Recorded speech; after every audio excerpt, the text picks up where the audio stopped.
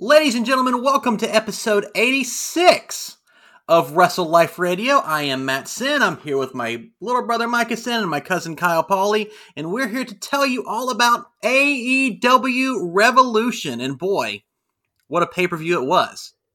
Do you want a revolution? Whoop, whoop. I said, do you want a revolution? Whoop, whoop.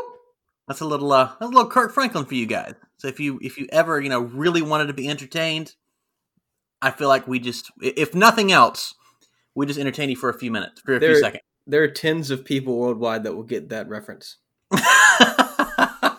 Yep, and they're probably all that's back. a pretty big Alabama. song back in the day. Yeah, it was. Wow, it was a while ago. So before we get started with Revolution, we're going to give you a real quick this day in wrestling history. And 7 years ago today, March 2nd, that would be in 2013, for those of you that can math, Ring of Honor presented its 11th anniversary show, and I wanted to give you guys a little bit of a background I wanted to read the card to you guys because there's a lot of names on there that I think you'll recognize. So, in order, ACH defeated Mike Seidel, that's Evan Bourne's brother, Tadarius Thomas, Silas Young, Hangman Adam Page, and QT Marshall in a six-man match. Then Jimmy Jacobs and Steve Corino defeated Caprice Coleman and Cedric Alexander. BJ Whitmer defeated Charlie Haas. Davey Richards and Eddie Edwards defeated Alex Kozlov and Rocky Romero. Michael Elgin defeated Roderick Strong. Matt Taven defeated Adam Cole. Bobby Fish and Kyle O'Reilly, so all the Undisputed Eras in here, defeated the Briscoe brothers to win the Ring of Honor Tag Team Championship. And in your main event, retaining your Ring of Honor World Championship, Kevin Steen, also known as Kevin Owens, defeated Jay Lethal. And I thought that was really interesting because in almost every one of those matches, there's at least one WWE or AEW guy. And I thought that was really interesting. Yes, and Cedric Alexander going from the small stage of ROH to the big stage of WWE main event, losing to Riddick Moss this week for the 24/7 title. Did that really happen? It sure did. Oh my gosh. I don't even know how to look up main event. Like, no one ever reports on it. And I don't even know when it's on. What channel is it on? I think it's just on the network. Okay. I don't think anybody has it on TV, but yeah, the main event this week. I saw the results. Let's see. Shelton Benjamin defeated No Way Jose. So, I mean, signing that new multi-year contract is paying off Good for him. for Shelton Benjamin. Wow. Yeah. So, and then Riddick Moss, the 24/7 champion, had a regular match and defeated Cedric Alexander for the title. Wow. Sounds like must-see TV to me. I'm telling you, man. You know what? Screw. So subscribe to the show right now. Network, $9.99 a month. Let's just stop this show right now. We don't need to review this. Let's actually change this to a main event review show because that sounds like the more important wrestling event of the week. That makes sense. And Shelton Benjamin No Way Jose was a 4.5 minute match, and the main event with Cedric Alexander and Riddick Moss was a staggering 6 minutes. How many stars did Meltzer give that match? I don't know. He didn't. Probably. We spent way too much time on this. Yeah. Let's get to the real show. Yes. So let's move into Revolution. And before we get started, let's talk about that stage and the bracelets that the fans had. What did you guys think of it? I thought they were awesome. So tell me a little bit about them. I loved the entrance ramp was illuminated. It was basically one giant screen. Yeah. And there were no Viking Raiders to break it. That's true. So that was good. Although it was interactive. I don't know if you noticed, like during the Hangman match, it actually reacted when people would step on it or hit it or whatever. I didn't notice that. That's cool. Yeah, I thought it was pretty cool. Either that or it was breaking. Did it react when Hangman got splatted on top of it? Yeah, that's the time I noticed it, actually. Also, Chris Statlander jumped to the outside a la Cody, and it reacted then. But yeah, the wristbands were awesome. I've seen it done on NXT on some of their takeovers. Apparently they do it a lot on the NFL games. I'm assuming that's where Tony Khan came in. Yeah. Unless it was something to do with this arena, maybe. But yeah, it's definitely something they need to do on every pay-per-view because it reminded me of the old school days when you had the camera flashes. Yeah. And that's what it brought to mind for me. And it was everybody. So everybody on the camera side has these wristbands on that illuminate, and you sign in with your cell phone, and they're all connected to some computer somewhere, and they all react accordingly to however the company wants to do it. So, like, if a certain person comes out and they've got this color scheme, they all flash that color. It can do waves through it. It's really cool technology. They did red, white, and blue during the national anthem. Yeah, that was cool. It was really awesome. I really enjoyed it. I wouldn't mind it at every Dynamite, but I could see them keeping it for pay-per-views. And if not, then it needs to be at every pay-per-view because it's a really big, cool thing. Yeah, I thought it was really cool, too. I actually haven't seen it before in any NFL games or on NXT or anything. Or maybe I have and just didn't notice because I was looking for it this time because Nick Jackson said they were going to have something special, something interactive. So when I saw the obvious flashing lights, I'm like, maybe that's it. Yeah, I didn't hear about that, but I just noticed that. I haven't noticed them at any other show before, but I mean they were pretty cool. It's cool for the camera, for our viewing pleasure, but also the people that pay to go see this to get it like a cool interactive thing during the show, and then they get to take it home with them. At least I think they get to take it home. No, they're recycled. Oh, okay. Well, never mind. Yeah, they take them and clean them and then reuse them. Or you're supposed to recycle them. I mean, I'm sure people steal them just like they do real 3D glasses. Yeah, I was about to say 3D glasses. Like, I've accidentally stolen those before. It's like, no, drop them in this box, and I'm wearing them on my head. Nobody wants those. They just actually end up taking them home. Yeah, exactly. So let's move into the dark match with SCU versus Dark Order. And this match was, for a dark match, really, really good. But, I mean, what do you expect with these four guys? Kyle, you want to tell us about the match? No, because I didn't watch it. Oh, you didn't watch the dark match? I didn't get to see the pre-show yet. I'm going to go back and watch it. I did read about what happened with it, but yeah. So I mean, story-wise, very interesting. But because obviously we got the tease of Christopher Daniels. It's kind of been a tease that he might be the Exalted One, but I mean that rumor might be dispelled here. Yeah, but I thought they did a really nice job with it. What do you guys think of the match, though? The match was really, really good. It was a little on the shorter side. What really mattered was at the end, Colt Cabana came out. Oh, okay. Yeah, that's what I was going to ask because obviously I heard Colt Cabana was on the show, but he wasn't on the main show because that's the only one I'd seen so far. So yeah. So long story short, the match was good, 10 minutes or so, and then Dark Order won.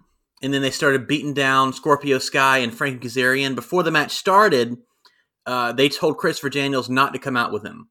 And so he was like, what are you talking about, guys? And they're like, it's nothing personal. We just feel like, it's the best thing for all of us if you stay in the back. And he looked all disappointed.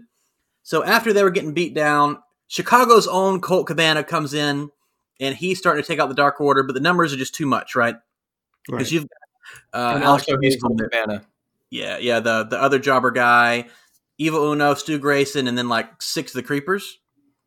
And so Colt Cabana takes it a bunch of them, but then like this random music hits, and the announcers are like, "Whoa, who is this person?" And basically Vince McMahon from 1999 comes out in that garb where he was, it was me, Austin. It was me all along, Austin. Yep. And do you remember who it was supposed to be? Christopher Daniels. And you know who was wearing it this time, 21 years later? Christopher Daniels. That's correct. It's almost as in there as if they're good bookers. I know.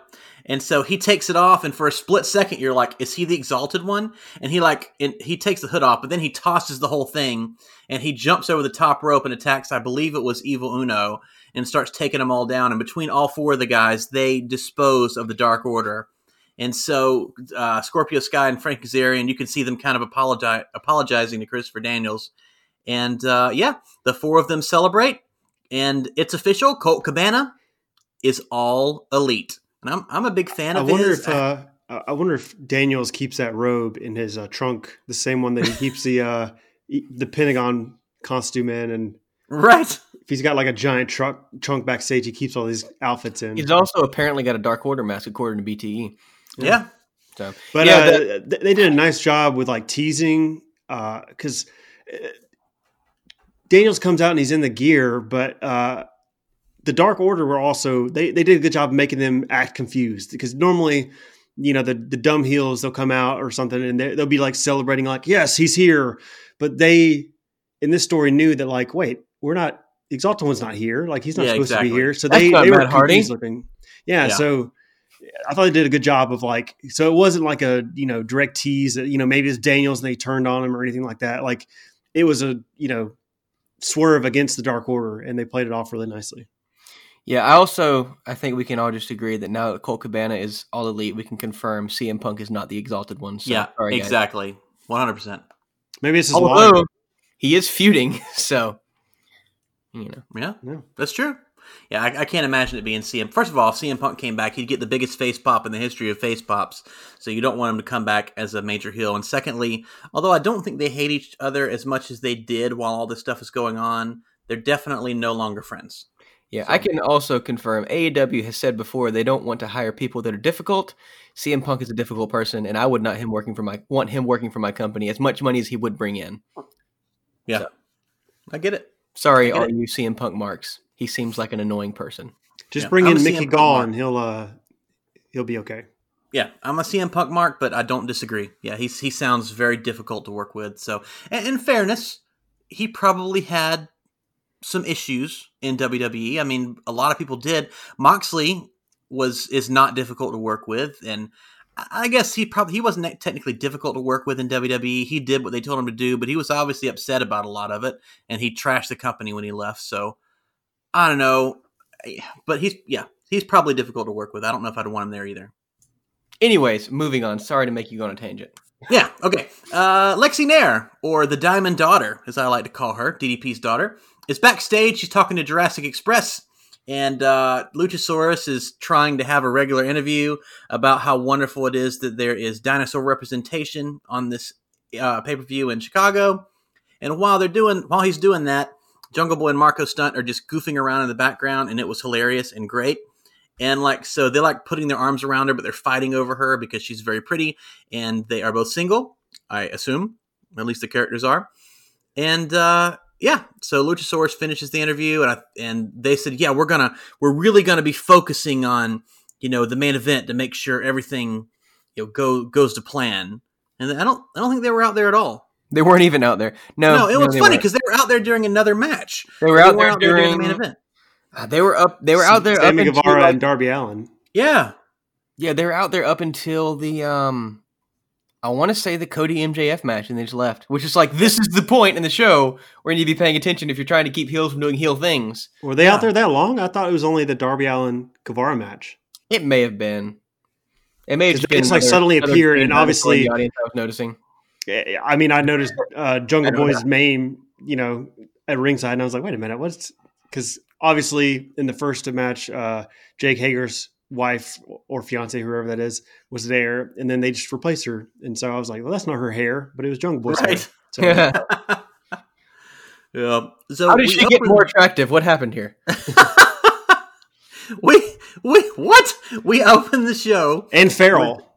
We opened the show with Jake Hager and Dustin Rhodes.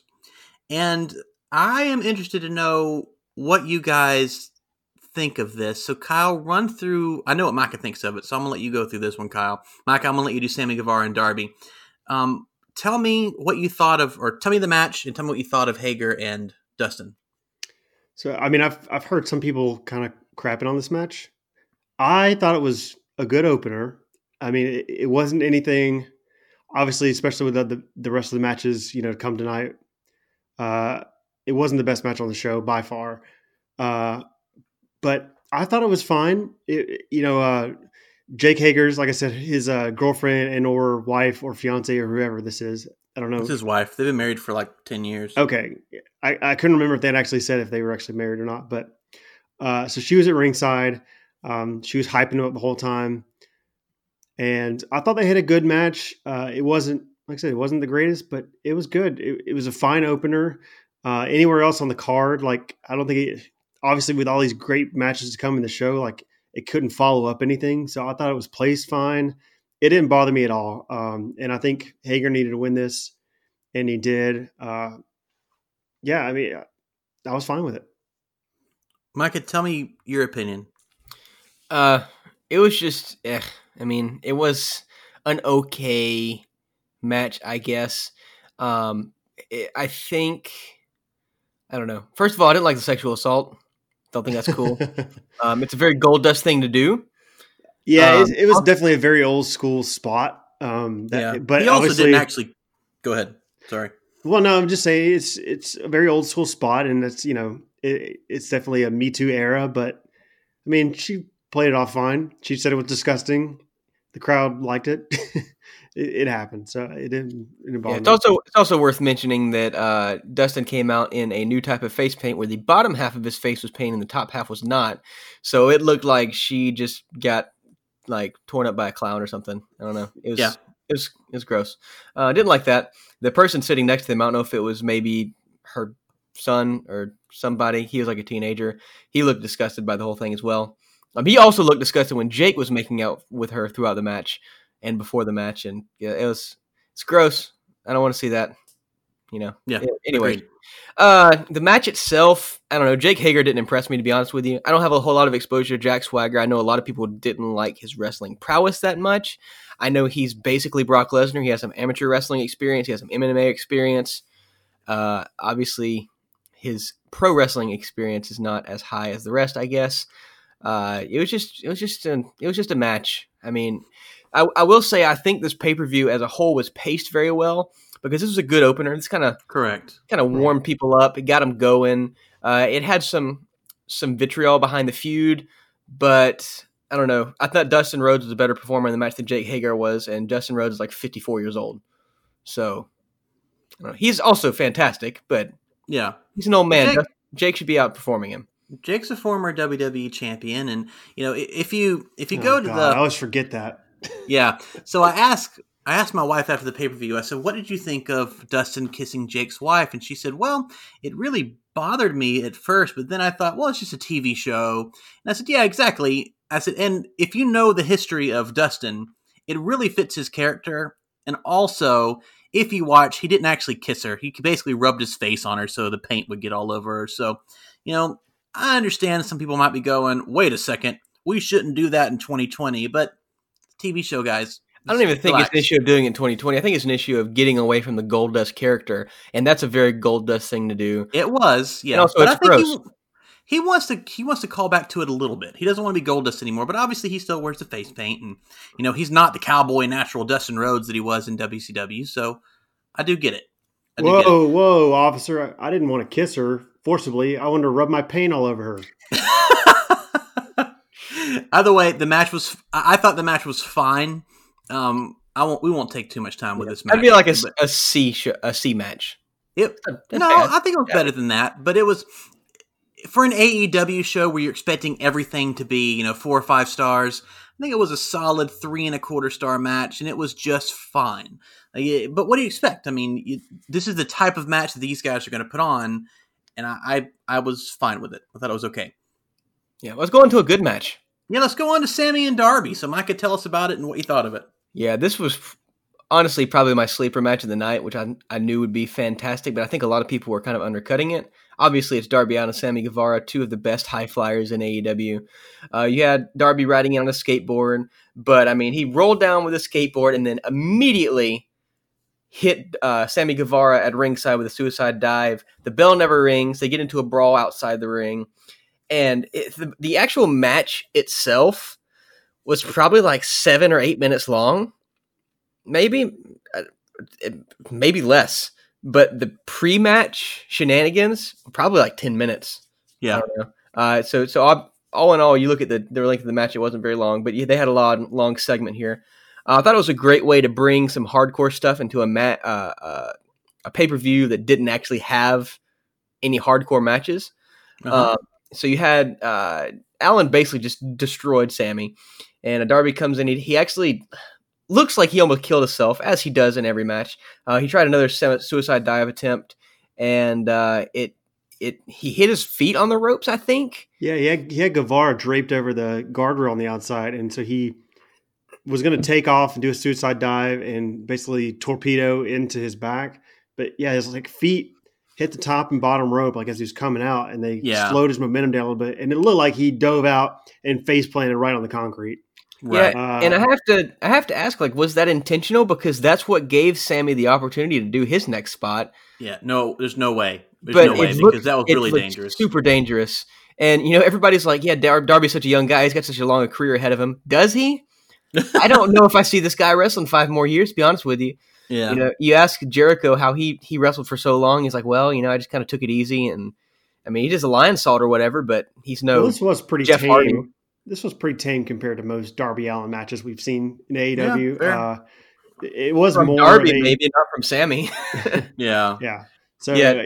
it was obviously the story of the match was they had the brawl at the beginning, and Sammy actually did a lot of damage to Allen. Almost, they kind of teased a quick finish because he had done so much damage, slammed it through a table, and they were asking if Darby would once they both got in the ring, if he was even going to have the match, and he shooed the ref away. And as soon as they rang the bell, Guevara does a running knee right to his face, and it was an awesome spot. They teased the quick finish, but Darby ended up kicking out. And it was just Guevara working him over until Let's move back here. You said he put him through a table. He hit him with a 630 senton through a table. That spot that was a spot of the night, in my opinion. This wasn't the match of the night. It was a very, very good match, but we have some bangers coming ahead of us. we got on the top rope and said, "I'm crazy," and then I was like, "Yes, you are." And, okay, we agree. Yeah, that was a spot of the night. Honestly, that may be one of the best spots I've seen in AEW. Probably second to maybe the Canadian Destroyer off the ladder on the Young Bucks Lucha Brothers match. Right. That was also insane. But yeah, Darby Allin and Sammy Guevara both super talented, and the fact that Sammy Guevara was able to pull that off, even in a loss here, he still looks like a star to me. Because we were both talking, we were wanting Sammy to maybe pull out the win because we thought he needed it more. But I think he'll be fine, man. After that performance. Oh yeah. Yeah, the ending of the match, basically, Darby Allin hit him with a coffin drop and got the 1, 2, 3. And then afterwards, he went for his skateboard to choke Sammy out the same way that he did when he attacked him a few weeks ago. And then Jake came and tore Sammy's lifeless body away from the ring and dragged him out. So he rescued him like Donkey Kong taking the princess. That's correct. This match was really, really good too. Like there were so many high spots. It was cool to have that type of extreme. And you mentioned this, that type of extreme match, even though there wasn't officially one on the card. I mean, they did a Spanish fly for the top rope, and it was really cool because Sammy jumped up like from the mat up and on the top rope, and like almost he looked like he legitimately almost lost his balance. It was like on one foot at one point, like holding himself up, and then caught himself and hit the Spanish fly. Like they did a lot of cool stuff in this match. Like it was very entertaining. It was fantastic. Yeah, agreed. Oh, well, let's go back a little bit though, Micah, because I forgot that we have to do our predictions. So for the first match, Jake Hager won. Who picked Jake Hager? Yeah, up until this point in the show, everyone's made the same decision and everybody's been correct. Everybody chose Hager. Everybody chose Darby. Okay, cool. And also for the viewers, Kyle actually did send us his predictions, even though he wasn't able to be on the preview show. So we've got those here as well. That's correct. So we're going to move in to the third match of the night, and it's Kenny Omega and Hangman Page versus the Young Bucks. God. before we get into results, who picked two here? Kyle and I picked the Hung Lovers, as I like to call them, Hangman and Kenny Omega, and you picked the Young Bucks. That is correct. So, Kyle, tell us a little bit about this match. I loved just everything about this match, honestly. From the start, I will just go ahead and say I had a couple negatives. One, I hated the crowd shot cuts again. Yeah, that was very WWE. I even screamed my TV. What are you doing, Kevin Dunn? Yeah. They started with it in like halfway through the match, and they started doing it with like during rest spots, and I was like, okay, I'm fine with this. And they kept doing it, and they kept cutting, and to the point where they cut to one guy who was probably looking shocked, and then like immediately looked at his phone, and then they caught him looking at his phone, so he was just like looking down, so you saw like all three of his chins. And then there was another spot, I don't remember which one it was, but they almost pretty much missed it because they had cut back out to the crowd. So a little bit too much on the crowd cuts. They started to do it in a fairly decent way, but they overdid it slightly here. And then my other slight problem with this match was they had a really awesome spot where Kenny Omega like fired up after getting hit with a move, and they kind of cut him off really quick, and the crowd was going nuts. And I was like, man, that would have been really good if he would have got up and just like had a house of fire and just like ran wild. But that was a very small nitpick. Other than that, I thought this was like absolutely as close as perfect as you can get from the start to the finish. The video package they showed told the whole story. It set up everything. The entrances were amazing, especially Hangman and Kenny's entrances. Just the whole story about this match, obviously, because there's so much history between these guys. And it was basically a tale of, the Young Bucks are the better team. They were, they're hitting consistent tag moves, whereas Omega and Hangman were hitting, double team moves, but they were more, one guy would hit one move and the other guy would follow up another move. So they were in tandem with each other, but they weren't a team move per se. So there was that, but there was also the story of how far were the Young Bucks willing to go, because obviously Hangman was being a jerk to them, and they were, wanting to, beat him up because he was. Whoa. They were being a jerk to Hangman. They were being jerks to each other. Hangman is the face of the situation. But Hangman also spit in their face. So, yeah, he also spit in their face. So, I mean, they deserved it. Yeah, it's gone both ways. So, but how far would they go? That was the story. So, and I mean, at one point they tore off Kenny Omega. They were, attacking the shoulder that was injured. They tore off the tape that was to the point where Matt had to look down, like he looked at the tape, and it actually might have cost him the match because he had to, reflect and be like, what am I doing? Like they were, just going so far. But I mean, to Omega's shoulder, to the dynamic between Paige and the Young Bucks, and how far they were going to go. This match was amazing. There were so many good things about it. I mean, this was AEW. If the best match they've had so far, maybe the match of the year. I thought it was absolutely fantastic. And obviously, like toward the end of the match, it was like I said, the story was the Young Bucks. How far were they going to go? They started, doubting themselves when they, had attacked Kenny Omega's shoulder, and even the announcers. I mean, the announcers were great in this match. I thought they were they pointed out all these small details that were going on, because there were a lot of small things in here that were going on, and they pointed out every one of them, and it was such a relief. Because I watched SmackDown for the show, and I cannot stand listening to Michael Cole bicker and like have all these stupid points throughout the match.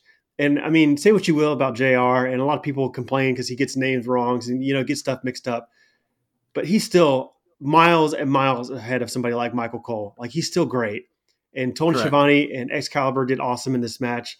They told this story. I mean, they pointed out how Matt's back was injured a year ago, and how Hangman was targeting the back. It's just everything about this was so fantastic. Like if you only see one thing on this show, this has got to be it. It was the match of the night. I mean, fantastic. Yeah, Dave Meltzer actually said this is the best North American tag team match of all time. And I don't think he's flippant to give stuff away like that. And man, I don't know that I've ever seen a better tag team match. Honestly, as far as how invested I was, I've never seen a better match. I know this is like 3 times this year now. I've said this is match of the year. This is match of the year, guys. We may have another one, but as of what, February or March 1st now, this is match of the year. We may have 4 or 5 more match of the years with AEW the way they've been going. Yeah, this match had me so invested, more than any match I've ever watched. I don't want to seem contradictory, because I did not like Adam Cole versus Tommaso Ciampa on the Portland takeover, because I was thinking about that because of how much of a kick out fest it was. Yep. And this match was a kick out fest, but I liked it. I enjoyed it. I don't know. Maybe because I'm so invested in the characters. Maybe I'm marked for AEW. I don't know. Not only that, but you also have the story of everybody being such close friends and knowing each other's moves so well. This whole match, you had reversal after reversal after reversal. You had some great spots. You had Hangman Adam Page actually did one of Marty Scurll's moves, the chicken wing. Yep. The little dance thing he did. That's Marty Scurll's, one of his finishers, I guess. I didn't know that until after the match because I don't watch Ring of Honor. I only watch AEW and WWE sometimes. And also you had the Golden Trigger against Kenny Omega, which was the Golden Lovers finishing move, which is Kenny and is it Okada? Is that Kota Ibushi? Ibushi that he tags with in New Japan. And they hit that, and I thought it was done because Hangman's dead outside the mat. He's on the ramp. They did a Meltzer driver on the ramp, and he's dead. They hit Kenny with the Golden Trigger, which is basically 2 V triggers, and he kicks out at 1. Okay. That's the spot that I was talking about where he kicked out and the crowd erupted. He's like beating the mat with his fist. Everybody thought that was the end of the match. Yeah. They kind of squashed it out real quick and, knocked him back down. And I was like, man, I at least wanted him to get up and just like go insane on them because he was obviously. I think the reason they did that is because they wanted this match and this story for this match not to be that Kenny made the win. You had, so the overarching story for the Bucks was Matt. I don't want to say that Hangman. I know Hangman was wrong for spitting in Matt's face at the beginning of the match, but to back it up, Kenny and Nick started the match. It gets a little too heated, and then Kenny's backing up. He's like, "Okay, man, let's calm down. Let's shake hands. Let's fist bump. All right, and let's go tag out." So Hangman and Matt come in the ring, and Hangman is not coming in to be friendly. He's coming in to win this match. He's upset by all the things that Matt and Nick have said, maybe some things that Kenny has said as well. And so he goes all out. He's just like he's facing anybody else, probably even a little tougher. And Matt and him actually stop in the middle of the ring, and Matt reaches out his hand, but he's got like one hand behind his back and the other hand reaching out, and he's like smirking and smiling like, come on, man. It was a very Jericho-esque handshake extension. I don't know what would have happened if Hangman would have shook his hand. I think Matt would have turned it into something, and I think Hangman's thinking the same thing. So he stopped, he started to, he backed up, and he spit in Matt's face, and that set him off. Matt gets on him, he starts just waylaying him, he just beating him down. The ref has to pull him off. Kenny's in there, he's pulling him off. Nick comes in there, he's pulling him off, and he just forgot about the wrestling match. He just starts beating down Hangman, and for the rest of the match, Matt is a wild animal. He doesn't care about his friends anymore. He just wants to win these belts, and he wants to beat Hangman. He wants to prove that he's better. And, man, I'm telling you, if anybody's a heel in this situation, it's the Bucks. That's who they're turning. The Bucks got booed throughout this entire match. I want to say they got booed before the match. Yeah, from the start. Cowboy stuff chants just erupting throughout the entire arena, and the Bucks come out, and they get booed. I don't know. That tells you more than anything. There was one star of this match, and it was Hangman. Obviously Kenny was awesome. The Young Bucks were awesome, but this crowd was behind Hangman Page the entire thing. To the point where, like you said, they were booing the Young Bucks, from the start. That even when he spit in their face, they cheered. At the end of the match, when he didn't shake their hand, left the ring, they got claps from the fans. They got the yay boo punches with Hangman. He was the star of this match. Yeah, throughout AEW's history, they're obviously building Hangman as their top guy. You had him facing Jericho there at the beginning. And you got to think, Kenny Omega's 38? All right, he's 38. He's maybe got, I don't know, going off like AJ scale, 4 or 5 years of being Kenny Omega, right? Of being the same level he is now. Maybe not even that, depending how he goes. You've got the Young Bucks. He's 30. He's 36. He's probably got 5-6 years in him. Okay, he's 36. He's got 5-6 years. You've got the Young Bucks who are younger than Kenny, I think, but their bodies are a little bit more torn down. They've played a little rougher game, I think, throughout their career, more like the Hardys. And you've got Hangman, who's 26, 27? He's really young. This is the guy you can build the future of your company on, because as long as you have this guy being built, as long as he's here, your company's built. You've got a star. So if Kenny gets injured and he's gone out, you've still got Hangman. If the Bucks go out, you've still got Hangman. So if you build him at this level, at this position in your company this early, I think that's what they're trying to do. which is a very smart business decision and just a smart decision by how great Hangman is. He's fantastic. I mean, I can't talk enough about him. Right now, I honestly think I could say he's my favorite in AEW, and that was not the case even 2 months ago. Yeah. It's great. Also, I will say Matt did end up spitting in his face as well before the match was over with, so he got his payback for that. So, you guys are stepping on my toes a little bit, but I'm going to keep this really brief because you guys just spent about 10 minutes on it. It's okay. I'm going to debut a new segment, and it's called Matt's Match of the Year. And remember 2 weeks ago when I said Dominic Dijakovic and Keith Lee at TakeOver Portland? I'm like, man, this match is incredible. One of the best matches I've ever seen. How in the world can anyone top this? And then last week, we had Pac and Kenny Omega, and I said, oh my gosh, this is definitely Match of the Year. Nothing's ever going to top this.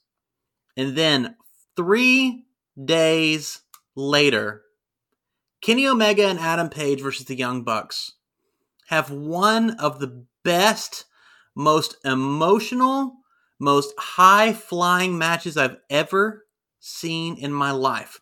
And a lot of people say the guys like the Young Bucks, Kenny Omega, Hangman Page, with all of this flippy crap wrestling that they do, can't tell a story. Well, those people are wrong, because this was the best story that's been told in AEW yet. This match was incredible, not just because of the athletes in the match doing their moves, but because of the athletes in the match telling their story, reacting to each other, their partners and their opponents. This match was a master class in professional wrestling, and it is currently my new Match of the Year. My gosh, it was incredible. I will say, too, that I gave Kenny Omega and Hangman Page the brass ring last week. So, yep. I beat you to it, Matt. You did. That's true. That's true. They're still take full credit for this match. They were riding high off winning the brass ring, so they knew they had to step it up for this match. That's true. 100%. Yeah, AEW send the check to Nashville, Tennessee. I'll be looking for it in the mail. Just get in contact with me. I don't know if we actually talked about the end of the match, but basically, I was actually about to. Yeah, okay, go ahead. Are you talking about after the match with Hangman Page and Kenny? No, the actual ending. Oh, well, go ahead. Go ahead. Kenny was out after he came back from the Golden Trigger, and he came back a little bit, but he got taken out as well. Hangman is supposedly dead outside the ring after getting a Meltzer driver on the ramp, but he just comes in and hits his buckshot lariat. They end up getting back up. Kenny ends up getting back up. They hit their tag team move, the buckshot V-trigger. Only gets a 2 count, which is crazy. That might have been the first point I was like, okay, well, this is kind of ridiculous. Right. The Golden Trigger, all right, it's his move. If you hit somebody with their move, I'm okay with them kicking it out of it. But they kicked out of the tag team move, and again, I think that's because they wanted to build Hangman, not Hangman and Kenny. Right. So after that, before that, Nick got put through a table by Hangman, didn't get the DQ because I guess neither one of them were legal. Yeah, it's an AEW thing, whatever. Has that always been the case in wrestling? No, that's not how it works. This was just them overlooking a rule, but honestly, I had forgotten about it because I was having so much fun. Yeah. So it can make me forget the rules because the match is so good, or whatever. At this point, AEW has established their rules, and that is they have no rules. So I don't even care anymore. Their rule is they're just a no DQ company now, unless they want to, and it's only happened once, and it was acceptable. Anyways. So he comes in, and Hangman or Kenny tries to hit Matt with the one-winged angel. Well, since Matt has went on his shoulder, attacking it ruthlessly earlier, he can't hit the one-winged angel. He can't maneuver him on top of him. And so Hangman comes in, and I'm like, oh, is he going to do it? Is he going to do it? He puts him up. He hits Matt with the one-winged angel, the move that has never been kicked out of when applied by Kenny Omega in AEW. And he kicks out. Matt kicks out. It's like 2. No. Nick saved him. Oh, was it? Okay. Yeah. Okay. Nick broke up the pin then. Okay. That makes it a little better in my mind. This was such a long match. It's hard to remember everything. And not to doubt it at all. It's fantastic. But so Nick broke up the pin. Okay. And then it was the buckshot lariat that did it. Yep. It was Hangman Adams Page finishing move that finished this match for him. It wasn't the tag team. It wasn't Kenny. It was Hangman. And he took out both the Bucks. Took about both of them, just like he did SCU. When he won the titles, it was all Hangman. It wasn't Kenny. Kenny was out. So this whole story is about Hangman, and I cannot wait to see Hangman rub it in the Bucks' face. It's going to be so fantastic. But yeah, talk about what happened after the match. So after the match, the Young Bucks come to Kenny and Adam, and they both kind of like push him back, even Kenny. And then after a few seconds, Kenny's like, yeah, that's fine. I guess we are actually friends. And so they shake hands. They try to shake hands with Adam again. He turns his back on him, and he's looking the other way. He eventually turns around, but then walks out of the ring, or steps out of the ring, excuse me. The Bucks leave the ring, and Kenny has his back to Hangman, who puts his hands on the rope, and he's holding it as if he's about to hit Kenny with a buckshot lariat. And then as Kenny turns around and heads towards the ropes, he pulls open the ropes for Kenny, lets him out, and then hugs him. And that was an absolutely perfect tease after an absolutely perfect match. It was just so good. Also, these announcers, they see it, they point it out, and they hesitate for a second. They're like, wait, what's, and they see it. And again, the WWE announcers would be so dumb or like not even notice it, or would say like, what is he doing? Or like listen to my podcast on WWE Network. Yeah. Like just in the middle of this very important segment. But these announcers on AEW are real people. They're not idiots. They see that he's clutching the rope for the buckshot lariat, and they backs off, and they're like, oh, okay, well, great. Yeah. Like they kind of brush it off. Just fantastic. Everything about this match was great. I can't say enough about it. Yeah, really good. So let's move on in the interest of time. Nyla Rose versus Chris Statlander. Anyone want to go into detail on this? I thought this match was crap. Chris Statlander apparently had the flu for this match, so that kind of, negates her badness in the match a little bit. She also tried to do a kip up and failed, and they messed up a superplex too. Yeah, it looked really embarrassing. After Nyla's last match, my brother-in-law was actually saying he's really looking forward to this match because he really enjoyed the Nyla Riho match. Yeah. Afterwards, he was like, "Oh, that was not good." And correct. Yeah, that was honestly, that's the only thing that saved Jake and Dustin from being the worst match of the night. However, again, the pacing of the pay-per-view is done so well because I needed a breather after the tag team match. So the placement of this match was perfect, even though the match did not reach expectations. Yeah, no one was going to be able to follow that last match. But honestly, if this could have been at any point, like this could have been on Dynamite, and I would have been like, meh. I don't know. I just didn't care for it. Did you like it at all, Kyle? No.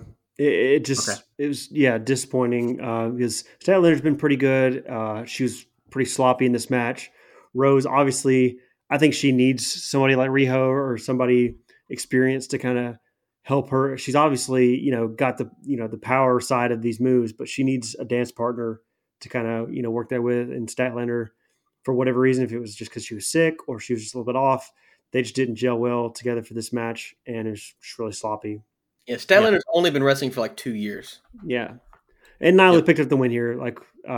Did everybody pretty much agree with this? Yep, was that everybody's pick? Yeah, so. Yeah. Well, to bring it back, Kyle and I chose... Well, we mentioned that. Never mind. On the you guys got Hangman and Kenny, yeah. So Cody and MJF, who picked who in this match? I picked Cody, and Kyle picked Cody, and you chose MJF. This is the first miss of the night for me. Yeah, me as well. And I these two, basically this and the main event were the ones where I was like, I could see it going either way. And the tag match. Yes, very true. But it was kind of, I guess I point out these two matches because my thought process was, if one wins here, I think this one's got to win here. So I obviously chose wrong for both of these. So. Right. But yeah, I thought if one's going to win here, the other one's going to win here. So got this one wrong. Yeah. So this match was I really like this match, and I'm interested to see what you guys think. This match was very old school. It didn't go the way I thought. I thought Cody was just going to come in and murder the poor kid, and then MJF was going to cheat to win. There were multiple spots in here that was cool. Brandy tried to attack Wardlow, who had already attacked Cody. She did a crossbody on him. He obviously just caught her. Cody comes out and he's like, no, no, no, put her down. So as he's putting her down, Cody goes in to kick him in the face, and then he moves and Cody kicks Arn in the face, which was interesting. But Cody had MJF beat, which MJF had a terrible Arn spray tan here. Cody had MJF beat multiple times. He picked him up at the end of the match. He did 2 crossroads in the third one, like he did with Kip Sabian. So there's a storyline precedent doing 3 of them to someone that he's angry at. The third one, he attempts to do it, but MJF had gotten the diamond ring either out of his trunks or from Wardlow. I don't remember. I didn't notice where he got it from. Wardlow, I believe. Which, to bring it back, why does he even have the diamond ring? Because Cody had it at the end of the steel cage match. Why did he give that back? I don't know. Guess he didn't want it Maybe he anymore. just dropped it or something. Yeah, maybe he just tossed it out. Yeah, I don't think it was confirmed that he actually held on to it. Stupid babyface move number 1. He had it in his possession, but he probably just gave it back to him. But yeah, I mean, Matt's right. Basically the story of this match was Cody Rhodes wanting to inflict punishment. He on MJF, he even got some belt shots in, which I was like, there's got to be shots with his weight belt. MJF actually tried to use it on him at one point. The referee stopped him, and then Cody got it and was able to hit him once. The referee was like, no, I can't let you do it. And he was like, come on. He gave me 10 lashes. You got to let me do it once. Just one more. And the ref was like, all right, I'll let you do one more. Go ahead. This is AEW. Cody, that was kind of weird. Really, the MVP of the match for me was Paul Turner. Yeah. So he was so good in this match. I actually loved that. I'll say I didn't like this match. Really? This is the most disappointed I was of any match on the card because I expected the women's match and the Jake match not to be very good. I didn't like this match. It had a bad energy for me. I think it could have been deflated because of the terrible entrance. Good God, that's the worst wrestling entrance I've seen in AEW. Worse than Emi Sakura. That was awful. It was so bad. They couldn't hear themselves. It doesn't matter. He couldn't sing. It doesn't matter. You can't hear yourself. He wasn't hitting the notes. His voice was shot. It was terrible. Awful. Keep live music away from wrestling, AEW, WWE, NXT. It doesn't need to be there. Just play the track. It's so much more powerful. If you're going to do anything, do like what Jericho did or do like when the audience singing. It's so bad. I hated it. And not only that, we can't keep going without mentioning Cody's terrible neck tattoo. God, it's such a bad decision. It doesn't go with his gimmick. It doesn't go with his character. He's a clean-cut business type. He's an EVP for a multi-million-dollar company now, and he gets a neck tattoo. What a terrible decision. Brandy has came out and said she doesn't like it. Tony Khan has came out now and said he doesn't like it. Maybe it's a good idea to have your company approve tattoos like WWE does. Maybe that's a good decision. Because that's terrible. It takes away from his character from me. He had this Bruce Wayne look about him before. He's a wrestler, and then now he's an EVP sometimes. So he had like this dual personality thing, and now he's just a guy with a neck tattoo. I never thought I would see the day where I would sit here and listen to somebody talk about this and think they were overreacting. I think I'm somewhere in the middle between Matt and Micah. I wasn't disappointed in this, at all. I thought it was a good match, but it definitely had its faults. The entrance didn't bother me at all. The missing notes kind of bothered me, but it was fine. I mean, I've heard much worse live performances, and it was okay. It was really the backup singer who couldn't hit a note to save his life, and the main singer just kind of, wanting the crowd to sing along with him. But it was fine. It didn't, bother me more about the entrance was all the people coming out with Cody, and I was like, this guy's supposed to if he's bringing out Arn and Brandy, that's fine. But he brought his whole team, Mel and their thing. It was a little overkill, but whatever. It made Cody look like the heel. It made him look like the heel that MJF makes him out to be. Right. So Dustin was out there as well, but now he's got a prison tattoo. I mean, I don't think it's a bad tattoo. I think it's just a bad placement. He probably should have got it on his bicep or something. That makes it a bad tattoo. The one on his chest and then to go straight for the neck, especially a color tattoo, just doesn't make sense. But a beautiful tattoo across your forehead is still a bad tattoo. Yeah. At least he didn't get it on his face, but it's about as close as you can get without it being on the face. But as far as the match goes, I think the main thing that bothered me, I like the story because obviously it became, like I said, Cody was wanting to deal punishment on MJF and it ended up costing him. because he tried to go for 3 crossroads, and even Brandy was on the outside saying, she was kind of hitting the mat, and I think she was kind of calling for him to make the cover to beat him, but it ended up costing him. And he even lifted MJF's head up at one point. He had a 3 count several times. Yeah, several times he did that. So that was the main story of the match. But I think Brandy and Arn and Wardlow on the outside, I think there's a little too much of that. Brandy, she threw the beer in his face or the water or whatever it was on Wardlow, and that was fine. Like the crowd kind of got into it, but then she kept like trying to attack him.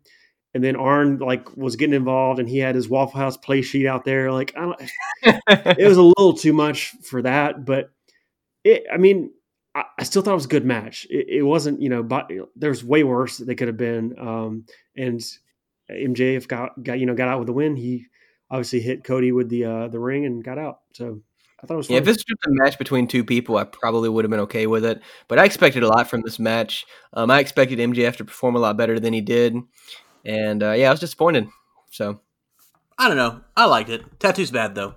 Yeah. Yep. Move. Oh yeah. So I got that one. MJF got the win. Pac versus Orange Cassidy. I believe we all picked Pac. Is that correct? That is correct. But this match was fantastic. Oh my this God, match was so good. really good. Orange Cassidy is more over than Hulk Hogan was when he body slammed Andre the Giant.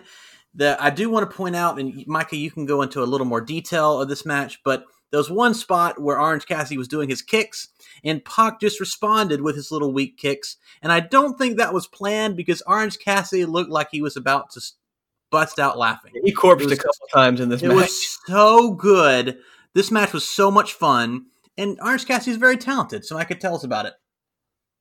Yeah, man, this match was so good.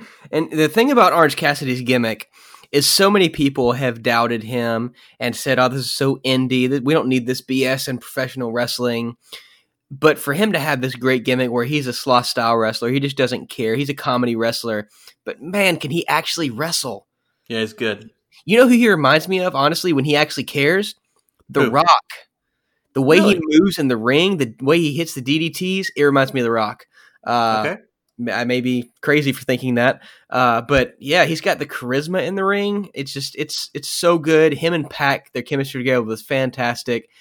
You had a spot where, I can't remember this whole match, but you had a spot where Pac was trying to hit the Black Arrow on Cassidy, and he just rolled to the other side of the ring. And then Pac would get on the other turnbuckle and try to hit him, and he just rolled the other side of the ring.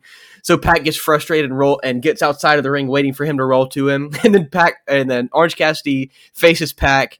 He kind of corpses a little bit and smiles at him, and then rolls to the other side. It was just great. Yep. This match was really good. I will say the only negative that I saw in it, I think it went a little too long because Pac beat him down for like ever in the middle. I think they had shortened that a little bit. Though. Well, I felt like it just went a tad bit too long, and I actually even watched this match by itself with my girlfriend because she happened to be watching the other night when Orange Cassidy was on AEW, and she kind of got a kick out of him. So at the start of the match, I stopped it and we watched it together, and she kind of got bored through the middle of it, and I kind of agreed. I was like, yeah, it was very paced out. It felt like a time filler. That they were just kind of padding the match to, make a certain time limit. Whereas, some of the other matches, I didn't feel the time, later in the evening, but I mean, still the story of the match was fantastic. It was just essentially that Orange Cassidy, didn't take it seriously. Pac wasn't taking him seriously either, but then wanted to beat the snot out of him, and it fired up Orange Cassidy as the match went on. He made his comeback, towards the end. And then right before it looked like he was about to, take the match, of course, obviously the best friends were out by ringside, but the Lucha Brothers ran in, started attacking best friends. It distracted Orange Cassidy, allowed Pac to get the brutalizer on Orange Cassidy. He made him submit, but then held on to the move and made him pass out. So, obviously Pac had to win this match. I wouldn't have minded him losing, but I feel like people would have kind of been upset if he would have lost this. But I think Cassidy definitely needs 6-7. I think at this point, I think they definitely need to focus more on Cassidy because they've got something with this kid. I agree with Micah. I don't think he's The Rock by any means. I mean, I know you're not directly comparing him to The Rock. I think he's The Rock, but he does remind me in his movements of The Rock. Right. Yeah, And, I get but I'm totally with you on the charisma factor. I think that that's there. Not, I mean, even when he's quote unquote not trying, he's charismatic. But then like when he did the, kip up with his hands in his pockets and like flips towards the camera and just like stares, like it's just charisma. You don't have to be, over the top to be charismatic. Like he's got it. Like they need to do something with him. You've got the moments when he's running around the ring, and the way that he does it just reminds me of the People's Elbow. I don't know why. Like when he runs to for the suicide dive outside with his hands in his pockets, it just reminds me of The Rock doing the People's Elbow. The way he's bringing in the crowd, and people are so into him. I also want to point out before we move on from this match, because I know we're kind of running late and we've got the main event coming up, but we've got to talk about his entrance. That was the greatest entrance of all time. Justin Roberts announced him as he's from wherever, weighing whatever, and he comes out and he comes out with the Best Friends theme song because he doesn't even care to get his own music. He's got his Titantron, which is just OC in like black and white on Microsoft Paint, and he comes out and he's got pyro, and it's just the most deflated little sparkler pyro. It just does like one burst up and kind of deflates down, and then he has smoke, and it's just kind of like. And that was it. It's great. I loved his entrance. But yeah, this match is great. I love this match. His entrance is fantastic. It was good. It was good. So we all picked Pac, I believe. Did we mention that? Yeah, everybody picked Pac. Okay. So for the main event, Jon Moxley versus Chris Jericho. Who picked two here? I picked Moxley. Yeah, nope, you did not. You picked Jericho. Yeah, Jericho, my bad. And so did Matthew. I am the one victorious. So spoiler alert, Jon Moxley won. What was our final score here? I don't know, but I won. Let's see. I think you missed one and Kyle and I missed two each. Correct. I believe. Yeah, that is correct because, let's see. No? I missed two for sure. It was this and the Cody MJF match were the only two I missed. Yeah, and I missed this in the tag team match, and you only missed the Cody MJF. Yep. Great. Correct. So congratulations, Micah. It's your winner this time around. Have I lost the competition yet on this Wrestle Life Radio? I don't think I have. I don't think so. I have. I don't remember it, so that's all that matters. We lost trivia, but who's counting? So, Jon Moxley had a cool entrance. He actually came in from outside, which is kind of interesting. But Chris Jericho's entrance I want to talk about. So, Micah, tell me a little bit about that. Yeah, so there's actually a choir set up towards the entrance, and they're singing Judas. And I was looking at the choir, and I was like, man, that girl looks familiar. Apparently, Chris Jericho had posted a video on his Twitter like 2 weeks ago of this girl covering Judas, and then now she's at the pay-per-view leading a choir. So I guess it's just a fan, which is great. That's exactly what it was, yeah. Yeah, so they go through the verse and the chorus, and then the actual Judas comes on. Of course, the crowd sings along. This is how you do live music, man. If you're going to do it, just have something simple like this, a choir or something. Don't have, man, Cody's interest is so bad. But yeah, moving on. You can talk about the match. Yeah, Kyle, tell us about the match. I think I enjoyed this match. Don't get me wrong, but as in, the MJF Cody match was a disappointment for the night for him. I feel like this is a little bit of disappointment for me. I mean, by no means was it bad, but I don't know. I was just expecting a little bit more, and but it was still good. And obviously, I thought the eye would kind of play a little bit more part. They did obviously have Moxley had his eye patch on through the match, and they did some stuff with it. And then obviously towards the end of the match, it was revealed that Moxley indeed, of course, like during his entrance in certain other parts of the match, the eye patch would get like moved out of the way of his eye, and you could clearly see that his eye was okay. But toward the end of the match, he, after basically run in from Santana Ortiz, or they were actually at ringside, but they interfered and then had Jake Hager run out and try to interfere. Sammy Guevara hit Moxley with a belt shot that, almost led to Jericho retaining, but he ended up kicking out. But then toward the end, Moxley basically revealed that he had, his good eye, or he still had his eye, or his eye was recovered. And he basically hit Jericho with the paradigm shift and picked him up, hit him with a lifting paradigm shift, and got the win. It was a good match. Obviously, the Inner Circle played a part in this, but it didn't stop Moxley from winning. And then after the match, he cut a really good promo on the inside of the, basically just like thanking the fans. He basically said, AEW promised to bring pro wrestling back to the fans, and now they have it. He said he can't take credit for winning this belt, that it was the fans that pushed him. Then he said it was Beer O'Clock. He kind of paused for a little bit, and his music started playing, and he was like, "What the?" And he wasn't done yet. It's really funny. Yeah, he's like, I'm making this up as I go. Yeah, he said he promised not to hide behind the belt, but now it's time for some whiskey. Then he threw the mic down, and then his music kicked back up. But it was still a really good main event. I say disappointing just because I was expecting the story of this match to be a little bit, more like the Cody MJF. I feel it's a little bit more personal with their matches, but I still enjoyed it. It's still a good match. He's following the tag match, which realistically Right. should be the main event. Yeah, the bar was set very high for this show. So, like I said, by far, by no means was this match bad, and I don't think it was. It was just I was expecting it to be on that level or exceeding it because it was obviously for the the world title, and they'd done such a great job of building to it. I felt like it fell a little short of what it could have been, but I don't think it might. I don't think it's going to be over. I think they're still going to have, Jericho's obviously not going to take this loss sitting down. So. I think it could still be really good. So, still a great match. So, what do you guys think? Go ahead, Micah. I thought it was a good match. I did enjoy it. I don't think it was as good as Jericho Cody. I really liked that match. I thought it told a better story than this one did. You definitely had Jericho attacking his eye a couple times throughout. He ended up throwing the beer in his face, which took out all his vision. You had him raking his eye there at the end, which is actually what brought the attention for him to. He was basically playing possum throughout the entire match.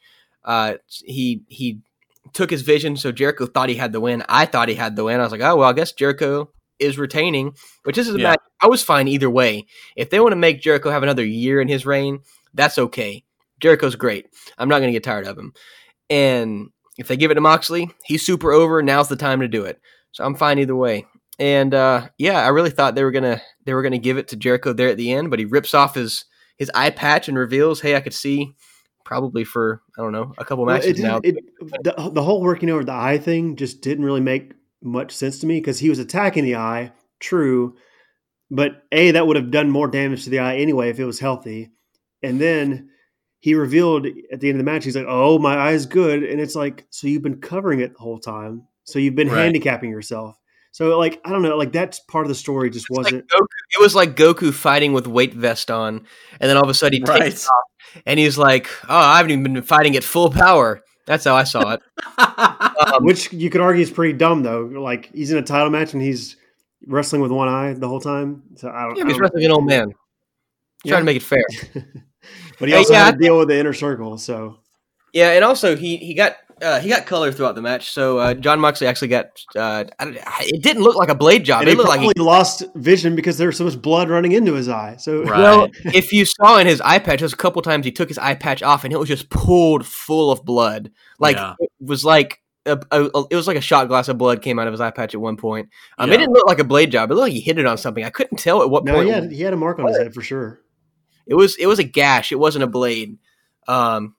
It was more of like a Cody. I guess that's the thing with Jericho title matches. He gives people real injuries, or they injure themselves in Cody's situation. Mm-hmm.